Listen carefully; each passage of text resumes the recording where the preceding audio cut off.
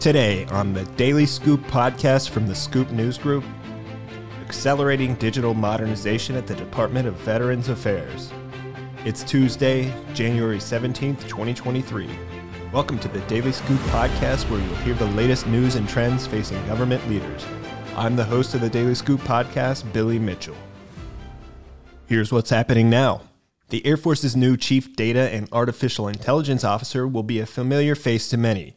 Eileen Vidrine was named CDAO late last week.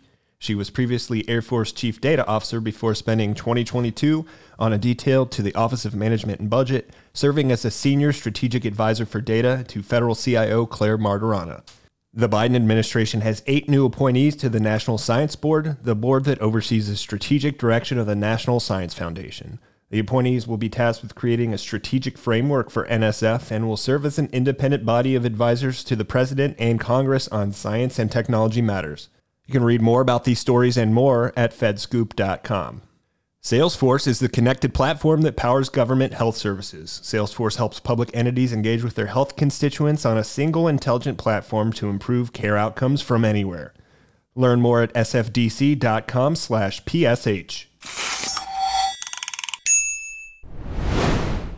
The White House executive order aiming to transform federal customer experience and service delivery is now over a year old. The Department of Veterans Affairs is one of the many agencies using modernization as a key driver to execute on that EO. VA Deputy CTO Chris Johnston and Amazon Web Services Saqib Sheikh joined my Scoop News Group colleague Wyatt Cash to discuss how they're making this transformation happen. Technology is a part of it, but a lot of it comes down to people. We all have our foibles and our problems. A lot of it starts with law. Law is really prescriptive. It doesn't necessarily describe the problem that we're trying to get to, and it tells us exactly how we should go and implement a solution without really understanding why we're trying to do it. And then on the administration side, government is generally fairly risk averse. And so the people are trying to do whatever it is that Congress told them to do without necessarily stepping back and looking at the problem that we're trying to solve. And this is all in an environment in which there's, not often a lot of funding for the things that we're trying to do. There's limited resources for people or technology. There's competing priorities. You have some old technologies and systems that you're trying to blend with new processes. So it's a fairly complicated environment on top of that. Well, and in light of that, I'm always impressed by the way public servants like yourself are able to push ahead anyway. Can you talk about maybe some of the examples of how VA has been able to overcome some of those challenges and make some headway for veterans? Yeah, it's VA has really done a tremendous job on a number of levels, and it's been really trying to take this user focused, customer focused, veteran focused approach. Early on, there wasn't a lot of warm reception to the idea, so some of my predecessors had to come and rattle cages, as it were. Upset a few people trying to be able to do some things that now are just seem natural and as part of any modern software development cycle. And so that was important, right? And then the environment was right to allow the work that those who came before me to lay a groundwork for us to build on top of. So Saqib, what are some ways that modern technology has helped federal agencies, from your point of view, like the VA, overcome some of the challenges that Chris talked about? So I think one of the biggest challenges we see with our federal customers is dealing with the explosion of digitized data that's out there. Data really is at the heart of designing and delivering exceptional citizen experiences, I think. So when we look to support our customers, we try to help them answer 3 fundamental questions. So one is, how well do you know me? Do you value my time? And can I trust you? Right? So to truly understand customers, we need to think about bringing together that data in scalable data stores with things like enterprise data lakes that help you pull different types of data in real time and normalizing that and serving that in a controlled way across the organization. To value the time of citizens, you need to take that data and do something with it, right? You need to generate insights using analytics, and you can use targeted applications of AI and machine learning to make smart recommendations and redirecting citizens through service journeys that make sense for them. For example, at the USCIS or State Department missions overseas, if you're applying for a visa and it's a situation where you've authenticated yourself recently, we can redirect those applicants to a less burdensome process that also saves time for case officers. Lastly, trust is key. There's a symbiotic relationship here. If citizens don't trust you with their sensitive data, we're not going to be able to provide them nuanced and frictionless services. One thing we're proud of, for example, is supporting the GSA with the launch of login.gov, which provides a single point of entry for services across government. That was built using the highest security standards from NIST and the Cybersecurity National Action Plan, and it scales. It scales to meet the demands of over 300 million citizens. Fantastic. Back to you, Chris. What are some examples of how veterans and VA's employees have benefited from the implementation of new approaches and technology solutions? Yeah, I'll ladder off of some of the things that Saqib was just saying here around data, and it's a little bit of a complex web of thoughts. One of the big problems with a lot of federal agencies, VA in particular, because we're so large, is a lot of things end up getting implemented in a silo. So there's a law that gets passed, and the law says, you must provide this service. And so a program office gets stood up, and a program office creates a stack that delivers that service, not necessarily knowing that 40 other program offices have this, a fairly similar stack with the same kinds of data, right? So now we have 41 services that are collecting your address and your phone number and whatever other information that they need in order to provide the service.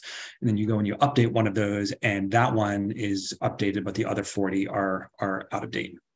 So VA has tried to, and that's a problem that VA has had for a long time and is trying to address, and has addressed with a system we refer to as VA Profile, which creates a middleware layer that tries to aggregate all of those different data sources, so that when a veteran comes and updates, say, their contact information or their date of service, that information now propagates through all of these other data to these other data lakes or data warehouses, and it starts to look like VA is one organization to the veteran, even though we're really 3 administrations housing 400, 600 different program offices underneath it, right? That's the level of bureaucracy that the veteran never needs to see. One other great example I'll just mention, I'm sorry if I could, on the same notion of data, is we have this philosophy that we're trying to implement that we should never ask the veteran a question to which we already know the answer, right? They've already told us that before. Why are we interrogating them for information that we already have? And so a recent example of this is with the healthcare application form. Part of the eligibility criteria has to do with income. And so there's a fairly complicated set of income questions. However, if you have a disability rating of 50% or higher, none of that matters. So why are we asking those questions if we're not even going to look at it? So the first thing we do now is, we know who you are. You've logged in, you're authenticated. We know that you're a veteran with a 50% or higher disability rating. We're just going to skip those questions. We're not going to interrogate you about things that we already know or we don't need. Well, you certainly described, I think, a dilemma that most federal agencies wrestle with, which is lots of duplicate reservoirs of data and how to better kind of pull all that together, make it a smarter choice for veterans. Saqib, back to you. So where have you seen technology capabilities and cloud computing in particular, really benefit federal employees and their efforts to serve citizens? So we've been privileged in a couple places to support government through our partners. One example is Booz Allen Hamilton. We worked with them to support the Department of Interior in launching recreation.gov. It's an e-commerce platform that provides an Airbnb-like experience for over 4,000 federal spaces and over 100,000 facilities and activities.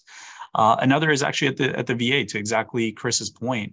We helped the U.S. Digital Service team rationalize hundreds of websites and web applications, and we supported the launch of vets.gov. So that's a portal the veterans have as a single place to discover, apply, and track their benefits. And it's supporting more than 1.5 million visits per month. So we're particularly proud of that and that partnership with the VA. Talking about maintaining trust with citizens, part of that is ensuring that those services that are demanded at scale, that they have high uptime, right? So we're actively working with Accenture Federal Services to help another agency re-architect their customer service platform so it can scale. They're anticipating over 10 million requests at launch. And it has to not only be up and scalable, it has to be accurate in processing requests. It has to be secure. Cloud really is an essential tool, I think, that brings together data. It helps deliver timely services at scale and provides that security layer that's foundational. And agencies don't really have to do it alone, right? We have over 100,000 partners in the AWS ecosystem. We have solution providers that bring the best of the commercial world. We have system integrators that can build at the mission criticality that government really needs. And then we have small businesses and fed techs that are a source of innovation. So we've been lucky to observe some of those applications in the federal space. Well, in light of that, Chris, let's talk a little bit about what's next for VA and where do you see technology continuing to help improve VA's customer service efforts in particular? So much left to do. There's always a ton that's on the horizon. I alluded a little bit to it earlier. One of the things that we're marching towards is what has come to be referred to as the single digital front door, right? So one place where veterans and their families can come to learn about, apply for, track, and manage their benefits, again, without having to know which program office and which administration within the agency is responding to that. One of the big things that we've seen, of course, is an ongoing march towards mobile. More than 50% of visitors to VA websites are doing so on a mobile device, and we need to be able to embrace that more and more, making sure we're meeting users where they are. Last year, VA launched a flagship native mobile application called the VA Health and Benefits app, which is in your pocket access to some of the most common transactions that veterans do over and over and over again, like checking status of a claim or sending secure messages to their care team, being able to download letters for proof of status, that kind of thing. And so these are the kind of things that we want to make sure that we are continuing to add and deliver as part of the overall customer experience goals. Again, that was the VA's Chris Johnston and AWS's Saqib Sheikh. You can learn more about the VA's digital modernization journey at thedailyscooppodcast.com. The Daily Scoop Podcast is a production of the Scoop News Group in Washington, D.C. James Mahoney and Carlin Fisher help put the show together, and the entire Scoop News Group team contributes. We'll talk to you again Thursday afternoon. Until then, I'm your host, Billy Mitchell. Thanks so much for listening.